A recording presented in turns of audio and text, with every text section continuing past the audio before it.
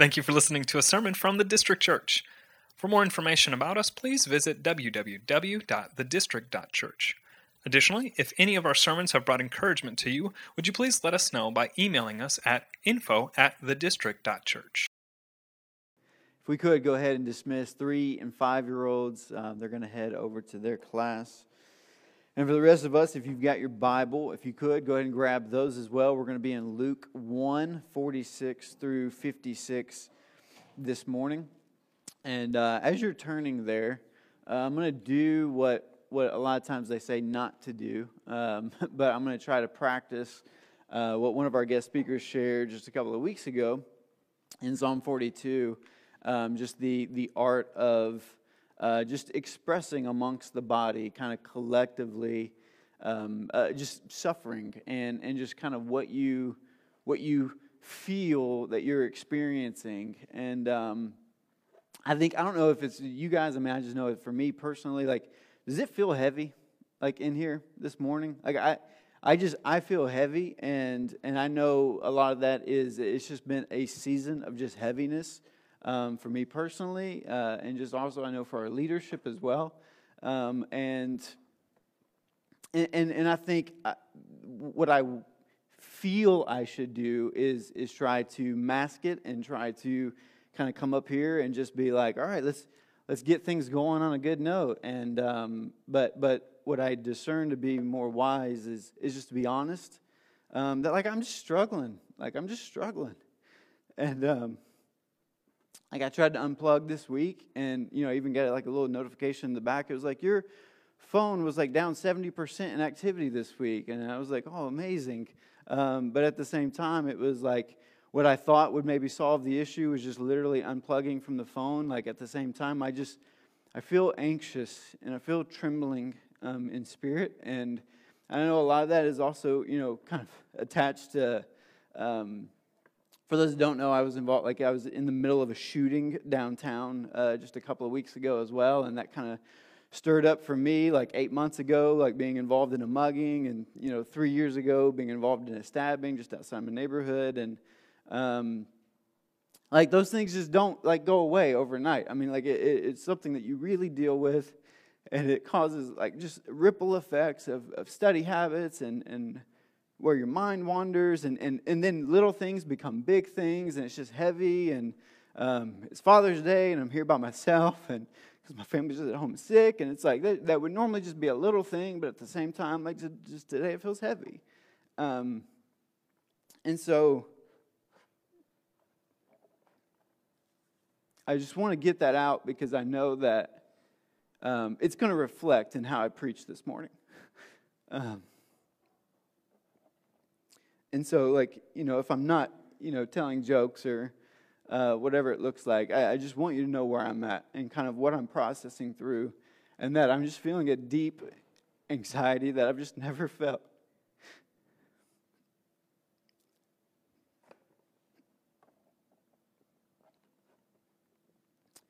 And so, we're just going to take a moment and just pray.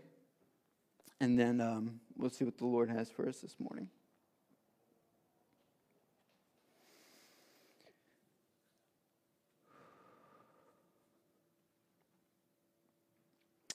Father, we know that you are good.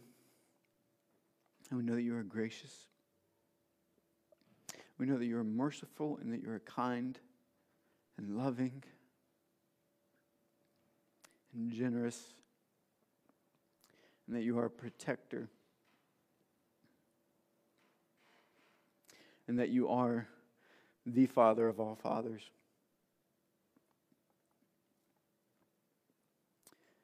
And Lord, we know that what happens in these gatherings is nothing that's based on the intellect of our leaders. It's not based on how we look, how we dress, what we sing or how we sing it, but it's ultimately based on your Spirit and your Spirit gathering us together and your Spirit pointing us to Jesus. And so, Father, I pray that that's exactly what we do in this moment now, is that we just center our minds and our hearts and our worry we center it on Jesus, so that maybe our worry might turn to worship. For it's in Jesus' name we pray. Amen. All right, as we continue in Luke 1, looking at verses 46 through 56, what we're going to be doing today is we're going to be continuing to get to know Mary, a woman who lives her life in relationship with God, and as a result, she's a great example for us. She really is. And today she sings a song that has ministered to my soul as I prepared this, as I've just been meditating on it, as I've been just reading it daily. And what she sings this morning, what she says, is foundationally important for just our understanding of God, especially God as a Father.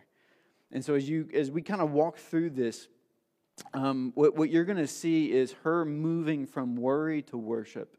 And obviously this is how it's all structured, is me just working this out also in my life. But worry to worship, and just some attributes that she just praises God, and is just in her worship is just expressing out of a true theology, a true understanding of the kind of God that we serve, the kind of Father that we are submitting to, the kind of Father that we are trusting to provide for us and to care for us and to love us. And so she is really providing for us what we need in order to understand and worship God rightly. To be able to know Him, to be able to love Him, to be able to cherish Him, to be able to treasure Him for who He truly is. And there's really two approaches to life. And I'm going to say this is kind of like a preface leading into it. There's two approaches to life. One is what I'm going to just refer to as kind of a bottom-up approach. And a bottom-up approach is you filter everything through your personal experience. You filter everything through your circumstances or your resources or what you experience, what you have. And so if you have little, then that might be processed in a projecting on God that God doesn't love me and He doesn't bless me, He doesn't take care of me, He doesn't provide for me because I have very little. Or if your experiences are very anxious experiences or circumstances, like I know mine seem to be kind of high level, like, not even once in a lifetime type of things for most people, but not necessarily everybody experiences like stabbings and muggings and shootings. But at the same time, people do experience real life issues on a daily basis, real life pressures, where it might be not having enough money at the end of the month, or it might be having relational strife within friendships that you have. It might be experiencing other people demeaning you or belittling you in a workplace, or it might be dealing with a business or an organization that is struggling and suffering, and you're kind of caught in the middle trying to figure out how to help support it and whatever it might look like. Like there's daily circumstances that put on us pressure and anxieties as well. And if we have a bottom-up approach, we're projecting all of those things on God's ultimate love and care for us. And so when things aren't going well, we feel as though God is distant and that He's far and that He doesn't care and He doesn't love and He's not taking care of us and He's not providing for us and He's not good. But when things are going well, we then believe that God is loving and is caring and is providing for us and is doing those things for us that He has ultimately promised when all of our circumstances are easy. And what we're kind of saying in that is we want that kind of life where our need for God is actually void. Like we want the kind of life that doesn't need God, that doesn't depend on God. But oftentimes what we actually find ourselves in is in a life where there are experiences and things that we walk through where it reveals the fact that we are dependent upon God and that we do need God to meet us in the weakness of this world, to meet us in the weakness of our lives. And that then talks about the top-down approach. The top-down approach is filtering all of our life through what God says we're going to experience. And what God ultimately says throughout the entire Bible, what we're going to experience is the collateral damage of our sin. Like, we broke everything that was perfect, good, and holy. And because we broke it and fractured it, there is going to be collateral damage. There's going to be damage and brokenness in relationships. There's going to be brokenness in your finances, brokenness in your work, in your career. Like, you're not going to be the perfect employee. You're not going to be the perfect boss. You're not going to do things perfectly. There's going to be strife. There's going to be times where you have to let people go. There's going to be times that you're let go. Like, there's going to be issues that we walk through on a daily basis. And that's God telling us, this is the mess that you've created.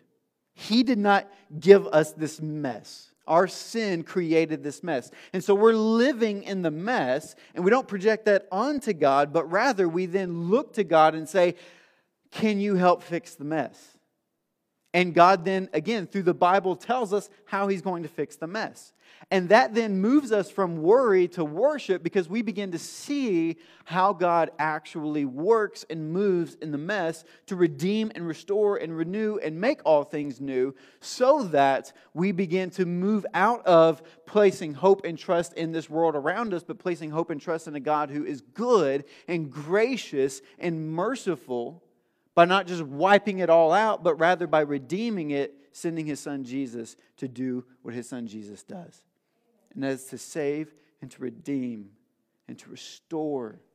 And that's not just a future consummation of all things. That's a part of it. Like, there will be a day where there are no more tears, and there's no more pain, and there's no more anxiety, and there's no more depression, and there's no more of any of those things. But there is a process now where He is restoring those things. So that even though the circumstances might not change, He doesn't promise that.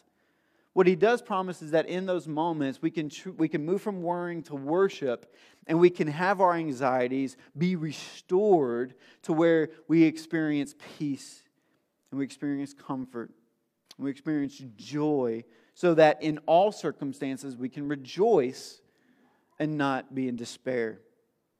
And so that's a top-down approach. And what I believe Mary is sharing with us today is a top-down approach. She's viewing her circumstance as a top-down approach. And I believe this is good for us to be able to see and to be able to understand as we walk through this. To be able to replace worry with worship. The first thing Mary says, starting in verse 46. And Mary said, "My soul magnifies the Lord, and my spirit rejoices in God, my Savior. For He has looked on the humble estate of His servant. For behold, from now on all generations will call me blessed. For He who is mighty has done great things for me, and holy is His name." So what she's starting to do right here in the context of going to meet Elizabeth, her cousin, who's also pregnant with John the Baptist. She's going to celebrate together with Elizabeth her pregnancy, of her announcement of Jesus the Savior being supernaturally impregnated in her via way of the Holy Spirit. If you weren't here for that, that was a few weeks ago. Go back and listen to that one. But this is her in this context beginning to worship, despite the fact that in her circumstances, it could really go a ton of different ways, all right? She's not yet married and has found herself pregnant, and within the public eye is a no-no. And not only that, but also a biblical no-no. And so she could be worrying that, hey, if the word gets out and they realize that I'm not pregnant, what they're not going to call me is quote-unquote blessed, but what they are going to call me is an adulteress and a harlot. And there were reason for the people to drag her out into the public square and to strip her and to put her in front of everybody as a symbol of sin, ultimately, of what you don't do. And so there should be reason for her to worry, but instead of worrying, what she does is she moves to worship, because she knows that this is God's plan for her. This is God's plan. And so one thing that I want to understand first as we move through this is, what is the difference between worship and idolatry? In order to understand what she is doing here. What she is doing. She's worshiping. We were all made to worship. Every single one of us, we are creatures of worship. What that means is that we spend every single day our energy, our time, and our resources towards something or someone. We are designed not to keep within us the expression of what we are experiencing, but rather we are to express it and get it out, and that is worship. And so, for example, I've used this before, so it's not going to be a shock. If you've, not everyone in here are carnivores like me, but if you love steak and you eat a good steak, in that moment of eating a good steak, that feeling that you have of this is so good is an expression of worship. Because you usually tell somebody, right? You tell someone how good this is, or you recommend a restaurant that they should go, that they have the best steak that you should go and try, or whatever it might be. Songs, all right? You do that with songs. Movies, we do that with movies. Like we evangelize what we experience and we express it by telling others, you need to experience this as well. Like that is a form of worship. All right, like sporting events are literally worship gatherings. All right, everyone gets together and they're team so-and-so. Like here, we're team Jesus. If you go to a Colts game, you're team Colts. And so you're painting up, you're dressing up, you're getting around other like-minded people. And everyone is centered around this sporting event that is happening, this football game that is happening. And whenever a play is done well, we rejoice and we celebrate. Now, I don't celebrate with the Colts. I'm a Cowboys fan, so I rarely get to celebrate. But it's just a reality. And so it is a worshipful experience. We're expressing something. And what the Bible tells us is that we were designed to express gratitude, thankfulness, worship to God for what He has created. So everything in creation was created to be good. Food was created to be good. Sex was created to be good. Like working, careers were created to be good. Like cultivate the ground. Like work it. Like that was a command given to Adam and Eve within the garden. Like those are good things. Relationships are good things. But when we put those things as the God thing, and we begin worshiping those things, that moves us into idolatry. Worshiping creation rather than Creator. And that's where we begin to kind of flip the script. And that's where you begin working bottom up rather than top down. And what Mary's doing here is she's helping categorize for us how we can flip that.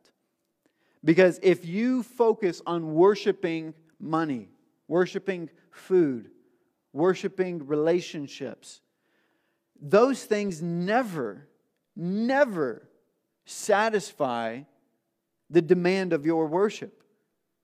Because what happens when you eat something that was great and you worship and you're like, that was fantastic, and then it ends, and then you're like, I need more. And then you start to get into the idea of gluttony. You just keep eating, you keep eating, and you keep eating. It was never meant to actually satisfy the deepest levels of our soul. Same thing with movies, same thing with music, same things with relationships. Like if you worship a relationship, and I'm not just talking about husband and wife, boyfriend, girlfriend, I'm talking about even friendships. If you worship friendship and you're demanding of them what you should ultimately be relying on and trusting from the Lord, then all of a sudden this person is going to be crushed under the weight of your expectation of what they should be for you. It's crushing. Because they were never meant to be the object of your worship. God is. God is the only being that we can worship and expect provision from, that He never crushes under that weight. Never. He's God. He's infinite. We are finite. Like with God, we can literally walk with Him anywhere and everywhere. No one in this room, I don't care how many times you're like, call me at 3 a.m., I'll be there. Like, no. If you call me at 3 a.m., like because our phones have this like do not disturb now, it's probably, I'm not going to be disturbed. All right? Like it's just, now, I mean, if luckily you catch me on one of those mornings where I've had a nightmare or something and I'm awake and I just can't, like maybe then I'll come help you change your tire. But at the same time, why are you out at 3 a.m.? Like go home and go to sleep. But like we're not omnipresent. We can't be everywhere with everyone at every time. In our fullness. That's God. That's who He is. God is our perfect friend. Don't put that weight on others. Doesn't mean we shouldn't have expectations of one another, but right categorized expectations. So what Mary does here is she moves from worrying to worship. She moves from kind of bottom up. I mean, she has every right to be concerned, right? Like I've never been pregnant before. How do I take care of a child? Not only should I take care of a child, but it's God. How do I train up him in his own way? Like, how do you do that? I don't know. She's at the same time, she's a young girl, like barely high school age, and yet is taking on this weight and this responsibility. We know she's poor. She's from a small rural town, not a ton of resources. How am I going to feed them? How am I going to take care of them? At the same time, Joseph, he's freaking out.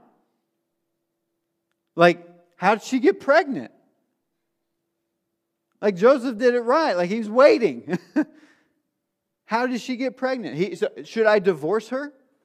He's not at this point on the same level of faith as her at this point. Like, he's still struggling and trying to figure this out himself. Should I, and at this time, when I say divorce, they're not married yet, but they're betrothed, which is a deeper level of what we call engagement here, to where it was actually a legally binding thing. You will marry this person. And so in order to actually break off a betrothal, you do have to give a certificate of divorce. And so Joseph, as we'll see, is eventually getting this place of like, can I marry her? She's pregnant. We're betrothed. We haven't done that yet.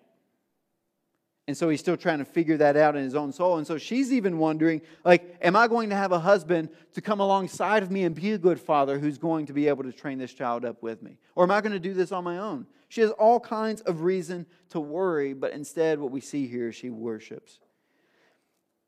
And so if she worships rather than idolatry, what does she worship?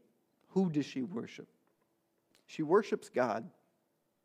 And she gives us, actually, in this short, brief song, because it really is, it's written in a poetic way that would be expressed in bursting out of a song. She shares this song with us that actually has 17 attributes, at least 17 that I could find within this. 17 attributes of who God is and why He is deserving of our worship. This is her moving to a top-down approach that instead of looking at just my circumstances around me, I'm going to be looking at who God is and what He is calling upon me and how He is going to be caring for me and taking care of me and providing for me through this season. And as you'll hear, or what you'll hear, are 17 attributes of God. These are literally echoes throughout the Old Testament. These are echoes of Hannah's song in the Old Testament. She's in the line of Miriam, Hannah, Deborah, women who worship. You're going to hear echoes as well of 1 and 2 Samuel, Deuteronomy, Job, the Psalms, Isaiah, Ezekiel, Micah, Habakkuk, and Zephaniah. This is a theological teenage worshiper, all right? She's amazing in this. She knows who God is and she trusts the Scriptures. And when she could be worrying, she moves to worship. And here's what she says. Number one, so here's the 17 attributes. She begins with, God is Lord. My soul magnifies the Lord. What that means is that her God, He's in charge. He is above all other kings, all other kingdoms, Satan, demons, religions. Her God, our God, He's above everyone and everything. There's no one beyond Him. This is of great comfort to her as she looks again at her life and her future. What will happen with my husband, my reputation, my family? How will I feed this child? How will I raise God? What she says is, you know what? The Lord's in charge of this. The Lord's in charge of this. He's Lord. He's Lord. And what we know is that all authority in heaven and on earth has been given to Him. Like He's Lord. Not only is God in charge of all things, but the baby that she's carrying in her womb possesses all authority. That all of creation was created through Jesus, so that nothing in creation was created apart from Him. Jesus holds all things together. So the baby that's being created in her womb is the same baby that ultimately is God that created her. I mean, like, it blows your mind. What we believe is insane. But it's God's truth. It's God's truth. He's Lord. Number two, God is Savior. She says that her God is Savior. My soul magnifies the Lord, and my spirit rejoices in God, my Savior. Some would tell you that Mary was sinless. She wasn't. Mary was a sinner. She, in fact, notes that herself, she needs a Savior. All right? If you're sinless, you don't need a Savior. Like Jesus didn't need a Savior. Jesus came to be Savior. And He came to save sinners. Savior means rescuer, deliverer, hero. How many of you watch a movie and it's dark and you're waiting for the hero to arrive, and when the hero shows up, you're like, yes. Like that is literally the Bible in history. Like it is dark because of our sin, and Jesus, the hero, shows up and we're like, yes, light. Like we have a deliverer. We have a Savior. We couldn't, I mean, literally, in all of those movies, you always want to be the one with the cape. Right? But we're not. We're the people in the city running around like crazy as the buildings are falling, and we're going to die because of it. But the reality is it's all collapsing around us because of all of our sin. And the hero shows up and saves us. Jesus comes and saves us. Number 3, God is omniscient. She says that God is what we'll call omniscient, which means just all-knowing. She says, my soul magnifies the Lord, my spirit rejoices in God my Savior, for He has looked on the humble estate of His servant. What she says there is that my God knows everything. My God knows that I'm young. My God knows that I'm poor. My God knows that I'm pregnant. My God knows that I don't have a lot of resources at my disposal. My God knows that my reputation is going to be destroyed. My God knows that my life is going to be difficult and complicated. My God knows all these things. He's looked upon my humble estate. Church, this is where your view of God is so incredibly important. So incredibly important. Some say, oh, all religions teach basically the same thing. No, they don't. They don't. See, you can look at religions that kind of land in the category of pantheism or panentheism, which is just like God is all. Like all things. Everything just kind of works together and it is God. God is this immovable or just this kind of spiritual force, but not a being, not a person. Those would be vague spirituality. He doesn't pay attention to you. It's just an energy that endows you. But our God is personal. He's alive. He's living. He thinks, He feels, He speaks, He loves, He knows. God knows every hair on your head, even the ones that are falling. The Bible says. God knows every longing of your heart.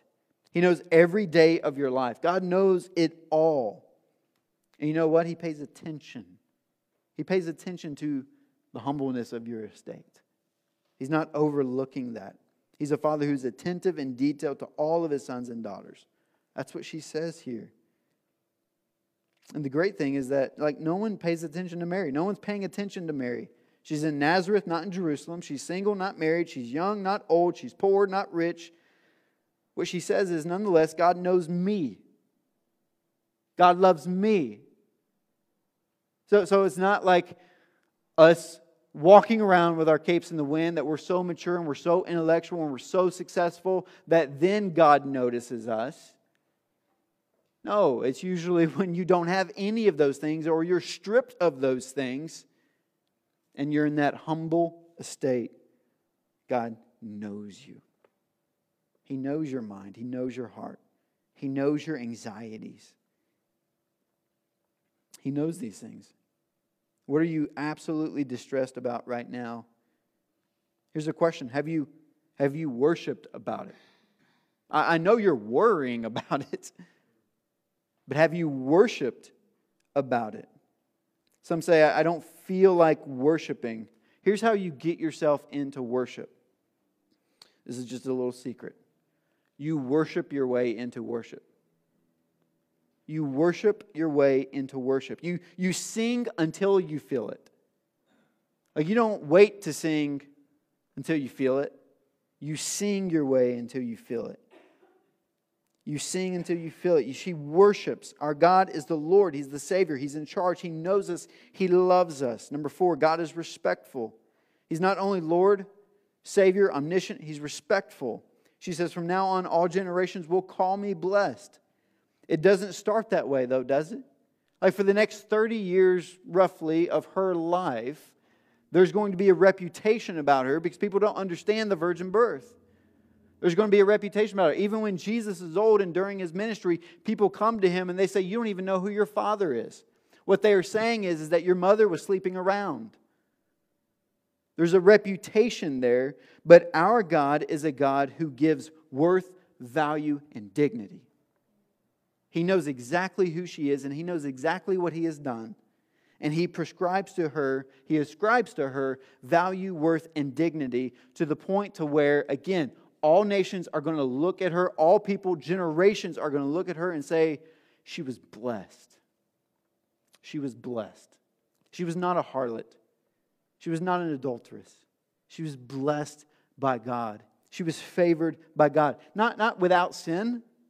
Again, we're not going that route in blessing her from generation to generation to where we say that she was without sin. No, we know that she was a sinner.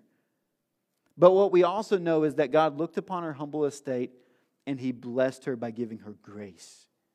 By giving her grace. For some of us, we might feel, based on your experience in life, that whether you've been abandoned, been betrayed, been beaten, who knows, been abused, dignity's been taken from you. But the God of the Bible, He's a respectful God. He gives dignity back. So much so that He calls us sons and daughters. Like we need to, on a Father's Day like this, we need to really let that point drive home. That God doesn't just save us and then kind of like put us in the corner of His kingdom. That God saves us and adopts us, chooses us as sons and daughters to come home to Him as Father. So that one of the best kind of illustrations that I've seen in desiring to read God's Word is, like, especially those with young children right now, if you don't read books before bedtime, they lose their stuff. There's just this weird, like, comfort and protection and love and security that they feel when they crawl up in your lap and you read to them before going to bed at night. And what God has done for us with the Bible is He's adopted us as sons and daughters. And when we read Scripture, we're crawling up into the lap of God and we're sitting with Him. And we're leaning back against his chest. And He is reading to us the history of the world and what He has done as a faithful Father. How He has pursued us. How He has worked out everything and all the details of the mess to bring us into His presence to find safety and security and comfort and peace so that we can finally rest. We can rest well. Number 5, God is mighty. He's mighty. When she says, He who is mighty, do you believe that God is powerful? Like, this doesn't mean that everything goes perfect and it's always easy and you'll be a winner every single time. So just think happy thoughts. Like, that's not what we're talking about when we say God is mighty and powerful. But it does mean that no one and nothing can thwart God. No one and nothing can thwart God. He's powerful. He's mighty. He's the one who can do great things. Again, if you believe that, you'll stop worrying and you'll start worshiping. Because you know you are trusting the God who is mighty. Who does have all authority and all power. That then also moves into Him being personal. Number 6, God is personal. I love this. She says, He has done great things for me. Whom? What's the word? Me. She's making this personal because God is personal. Some of you who struggle with prayer, struggle with worship, struggle with celebrating who God is and what He's done, let me give you a secret that has benefited me personally. Writing. It could be journaling, it could be poetry, a song, or some way of getting your thoughts out and onto paper. I don't know if anyone knows this about me. It's that personal, but if I'm struggling, I write poetry. I think 99% of the people in this room are like, no idea. Would not have ever pegged you for doing that. Because it's just that personal for me. I write poetry. I get my thoughts and my emotions out onto paper, and it just helps me process. But as I do this, what I'm doing is I'm answering one question. What are the evidences of God's grace in my life right now? What are the evidences of God's grace in my life right now? I'm not just writing about the circumstances that I'm experiencing, but I'm asking the question, what are His evidence of grace even in the midst of those circumstances? And as I'm able to do that, I begin literally a collection of things that allow me to answer that question, what has He done for me? What great things has He done for me? And as I go back and read and I look through these moments of time, I'm able to see that even though this was a difficult time, I saw this grace, this evidence of God's goodness and grace towards me. I saw Him move in this way. I think what we should do is just journal those things. Like all times, what your mind is constantly just thinking and writing in the air is just everything that you're worried about. But when you begin to capture those thoughts and put them down into paper and then throw into it the evidences of God's grace, it begins to create that worry into worship. And now in these moments I can write down, and as we celebrated a few weeks ago on the night of Ebenezer, we're able to look back at those moments and say, right now I'm experiencing a difficult time. I can look back and see where God was faithful. And He was faithful then, He'll be faithful now. He continues to do that. He has done great things for me. Number 7, God is holy. She says, holy is His name. God is not good and evil. He's good. He doesn't do evil. He only does good. One of the saddest things I've experienced is when people are coming to me with their lives in very difficult circumstances, asking the question, is God punishing me? Is God punishing me? And the answer every time, no. God is not punishing you. What God did for your sin is that He actually punished Jesus for your sin. He punished Jesus. Past, present, future. All of your sins were punished on Jesus at the cross. God does not punish you. And you're like, well, how come I still experience things that feel like punishment? Well, when you sin, there's still consequences for sin. But those are just merely consequences of our foolishness. It is not God punishing us. That would actually be unjust of God to punish us if He's already forgiven us of the sins that we've committed. He's just. He's forgiven. Now, He does discipline. He disciplines. But discipline is not punishment. Punishment is, I want you to experience pain for the purpose of you experiencing pain. Discipline is, you might experience some pain, but it's for the purpose of you maturing so that you can actually experience joy by not doing the dumb thing anymore. By not continuing to sin. For example, if you eat too much, you drink too much, and you spend too much, you'll be unhealthy and broke. You reap what you sow. But that's not God punishing you. God loves you. He does great things for you. Holy, altogether good. That's who He is. He's good and He is holy. He never does evil. Number 8, God is merciful. God is merciful. His mercy, she says, extends from generation to generation. You need to connect these two concepts together. God is merciful. That means He withholds from us justice that we deserve as sinners because He's placed it on Jesus. Because He's placed it on Jesus, He's able to withhold from us what we actually deserved, which was death. That's the reason why when you first came out of the womb sinning, you didn't die immediately. Because in His patience, He put all that sin on Jesus. And in that moment in your life, when you accept Christ and you believe in Him and you trust Him as Lord and Savior, that patience and all of your sin and all of His wrath that was towards you, He says, I've already placed it on Jesus at the cross. And so therefore, in my justice, I'm also able to forgive you right now. It's not Him like just sweeping it under the rug. It's been paid for. It's been paid for. He is merciful towards us. Not only that, He's merciful from generation to generation. What that means is that God's going to be merciful with my children, praise the Lord, that my grandchildren and my great-grandchildren. He's going to be merciful from generation to generation. Like there are some people in your life right now that your mercies run out, right? Like there are just some people in your life right now that you're like, I'm sick of them. And God says, I'm not. I will continue to extend mercy, not only to them, but to their children and to their grandchildren and to their great-grandchildren. Because God is a merciful God. She worships God for being merciful. Number 9, God is worthy. She says in verse 50 that God is worthy for those who fear Him. What she's saying there is this is reverence, this is awe, this is respect, this is submission, this is obedience. God deserves that. Who else are you going to trust? What else will you rejoice in?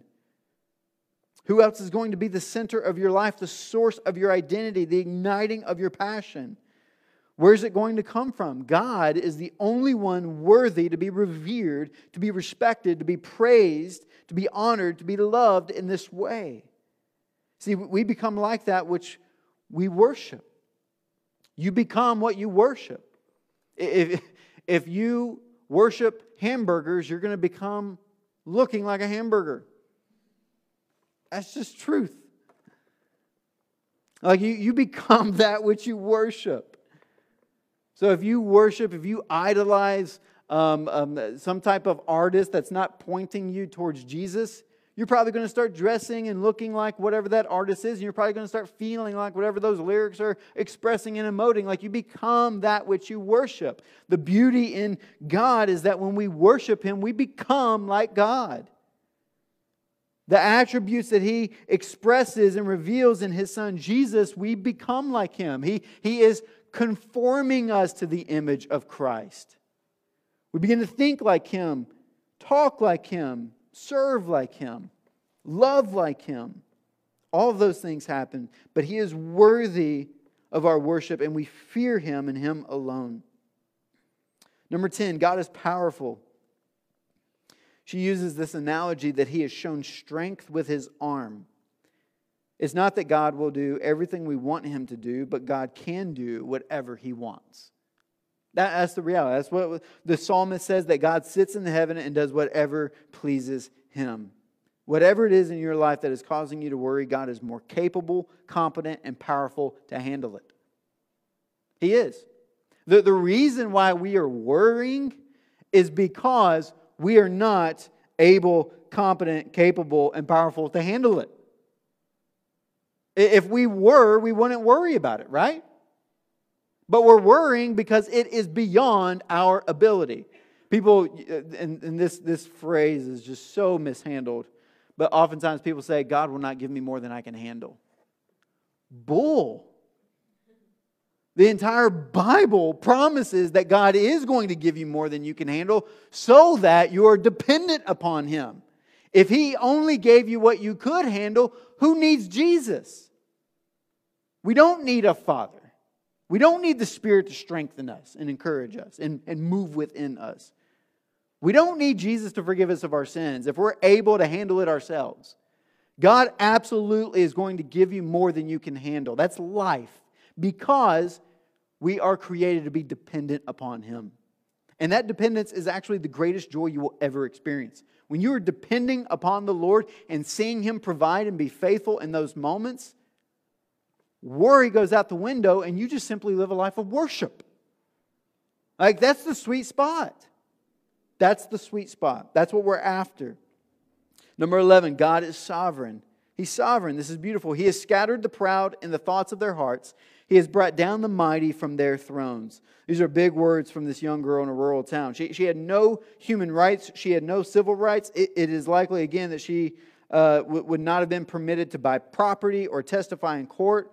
On the scale of value, as a young, unmarried teenage girl, she was right above cattle and livestock and under the throne of Caesar. Like, she possesses no rights in this moment.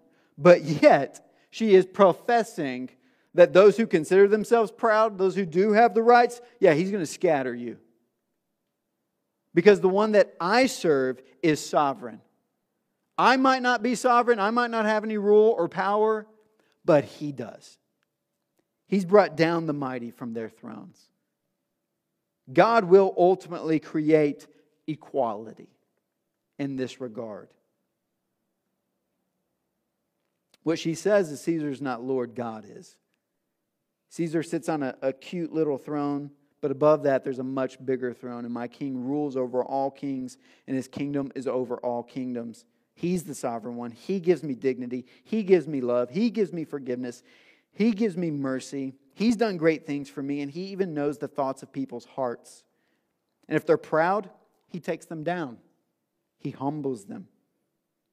And if they're seated on thrones, ruling and reigning as bullies and thugs and abusers like some are, God strikes them down with the strength of His hand.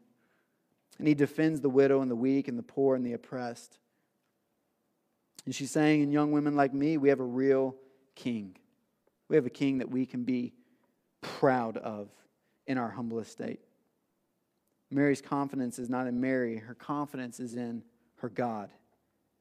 See, God's going to establish a kingdom. He inaugurated it at the resurrection of Jesus. He is forwarding it through the preaching of the gospel and the expansion of the church, and He will culminate it at the second coming of Jesus. And you know what will happen? There's just going to be one throne. One throne. And Jesus is the one that's going to be sitting on it. This baby in her womb is the Lord of Lords, is the sovereign. And what she's essentially saying is, I'm going to be patient for that. I'm going to be patient for that. I look forward to that day. Number 12, God is gracious. I got to move through these quickly. I know we're running out. Number 12, God is gracious. He has exalted those of humble estate. What she's talking about here is that those who have been humiliated, before her is literally a life of humiliation. What she's saying is that for those who have been humiliated, God is gracious and will exalt those of humble estate. He takes those of us who have been destroyed and He gives us dignity. He takes those of us in the world's eyes, we have little, if any, meaning or value or purpose, and He bestows on us dignity and grace. Grace. God gives grace to the disgraced. Number 13, God is generous. She goes on to say, He has filled the hungry with good things, and the rich He has sent away empty. Like, have you ever been hungry? Like, for most Americans, it's gluttony. That's the real issue.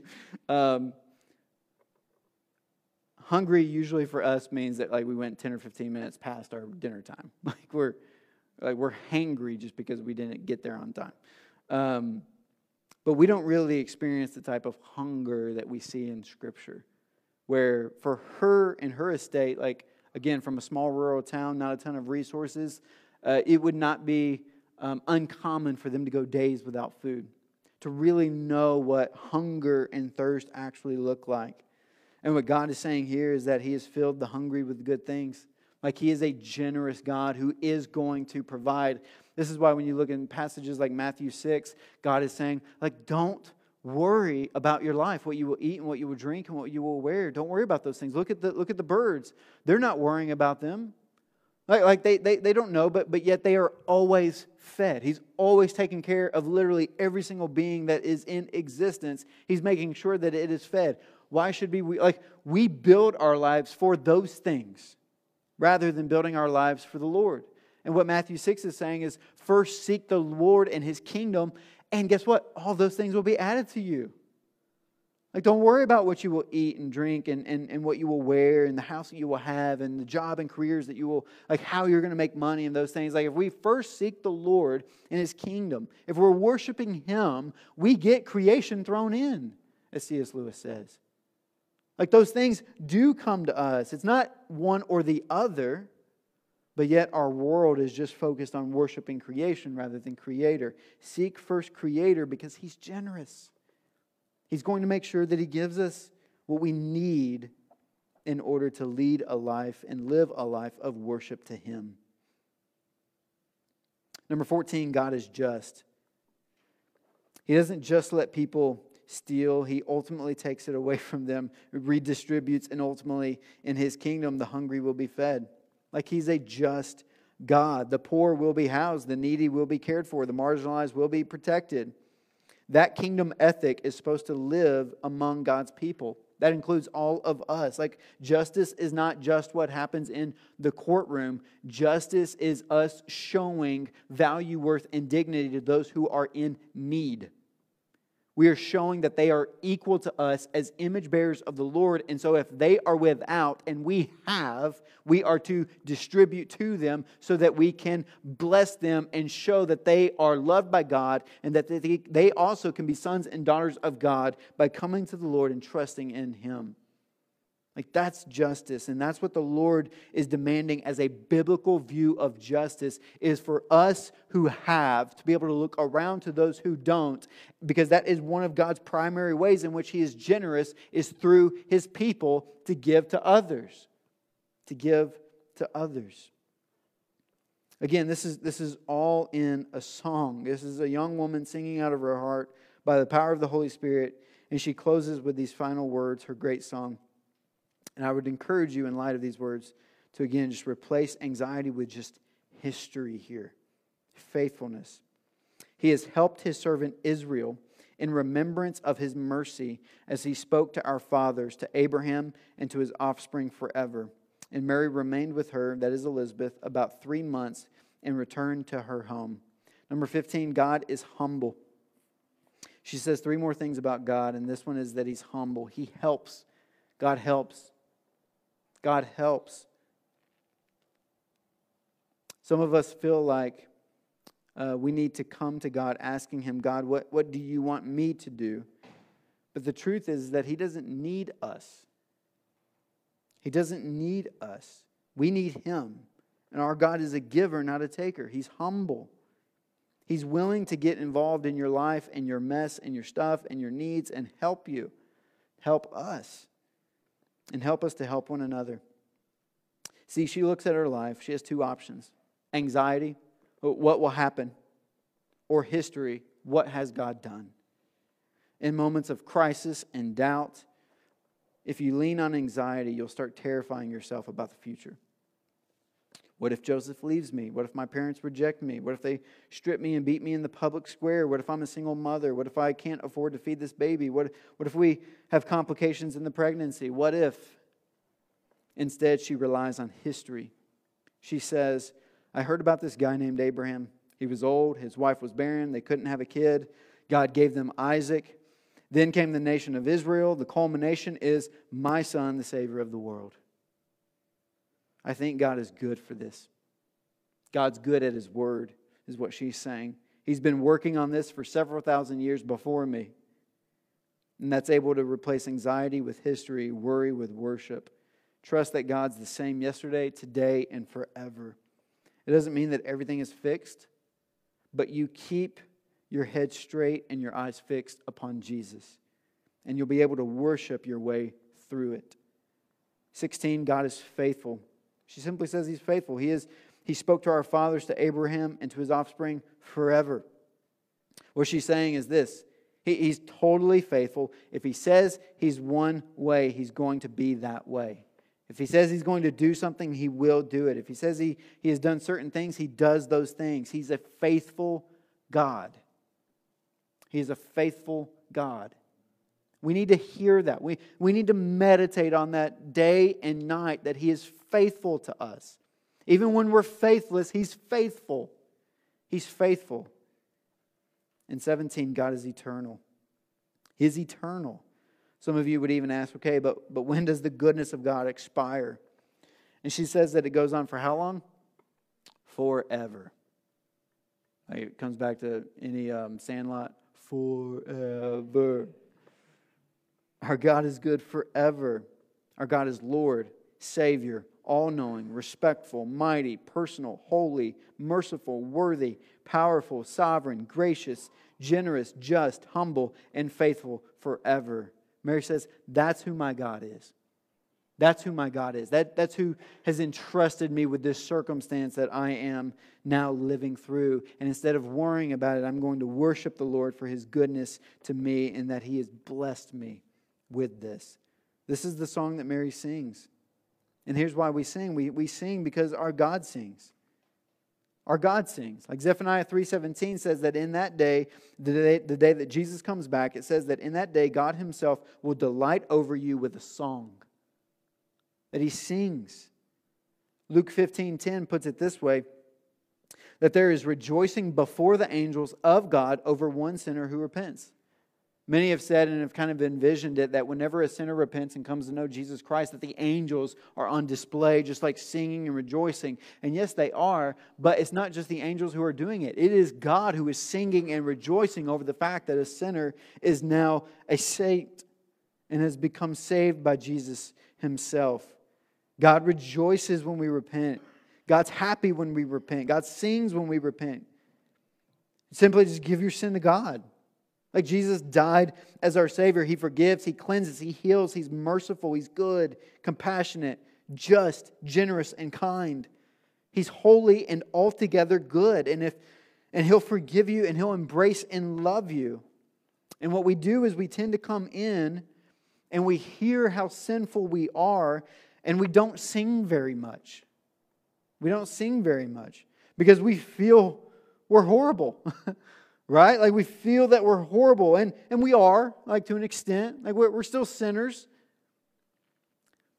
But He's good. And if we don't sing, it's because we're not yet thinking about Him. We're still thinking about our sin. We're still thinking about us. We're thinking about our sin and not our Savior. We need to think about our sin. Then we need to begin thinking about our Savior.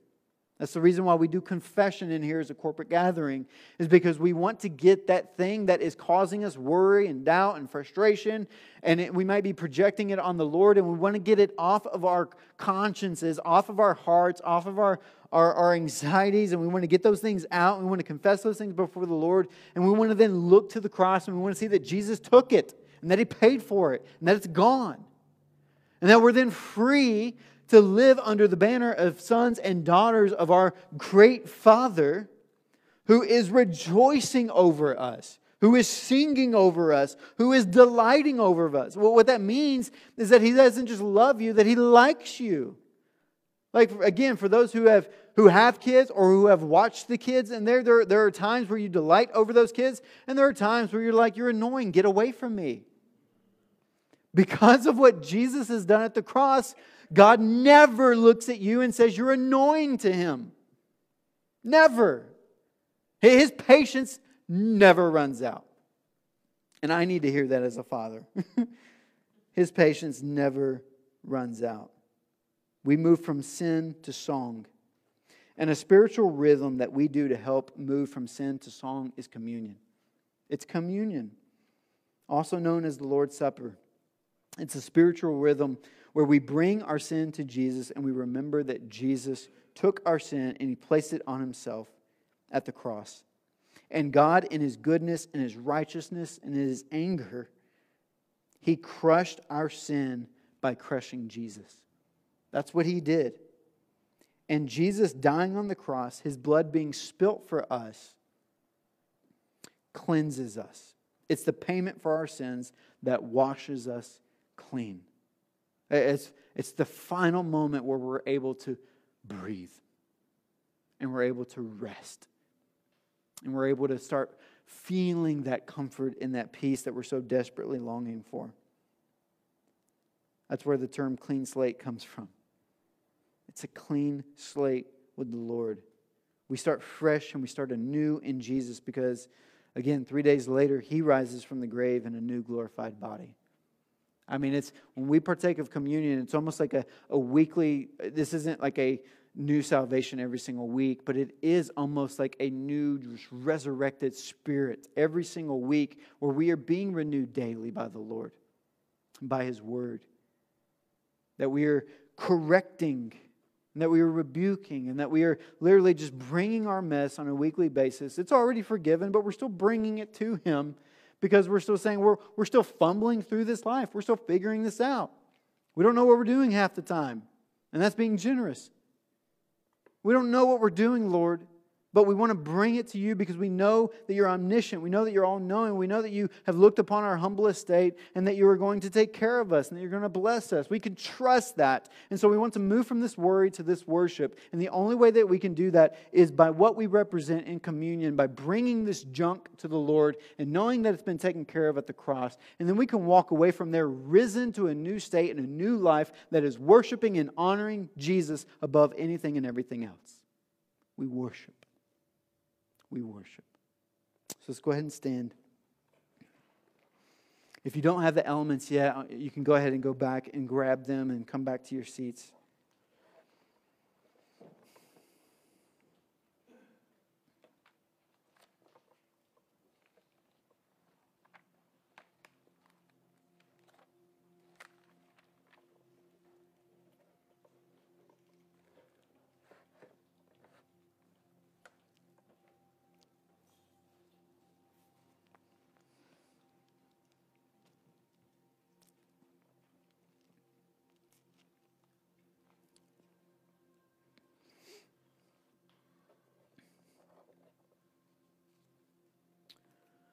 This is a spiritual supper. It's a spiritual meal. This is for our souls. And this is also for worship of Jesus. This is a time where we bring, again, just the junk, just the mess that we're walking through. And we bring it to the Lord and we say, we trust you. Because we've already seen your faithfulness. The cross in its own way is an Ebenezer. It's a stone that we can look back upon and we can see what Jesus has done for us in our muck and mire. He went to the cross. He crushed His body and He shed His blood so that we don't have to die and spend eternity without God. In His loving kindness, while we were still sinners, He died for us. And so this is a replacement. This is a substitution. This is us looking at Jesus and saying, we thank you for the son that she was about to give birth to would go and die so that He could ultimately give her her own rebirth to become a daughter of the Father. So let's remember and worship Jesus. For I received from the Lord what I also delivered to you, that the Lord Jesus, on the night when He was betrayed, He took bread, and when He had given thanks, He broke it and said, "Do this in my body. This is my body, which is for you. Do this in remembrance of me." Partake of the wafer right now and remember that His body was crushed for you. In the same way also He took the cup after supper, saying, "This cup is the new covenant in my blood. Do this as often as you drink it in remembrance of me. For as often as you eat this bread and drink the cup, you proclaim the Lord's death until He comes." Let the drinking of this juice be a reminder that His blood was shed to absolve all of your sin and the collateral damage of the anxieties that come with that. Be renewed now as we partake of this. Thank you for listening to a sermon from the District Church. For more information about us, please visit www.thedistrict.church. Additionally, if any of our sermons have brought encouragement to you, would you please let us know by emailing us at info@thedistrict.church.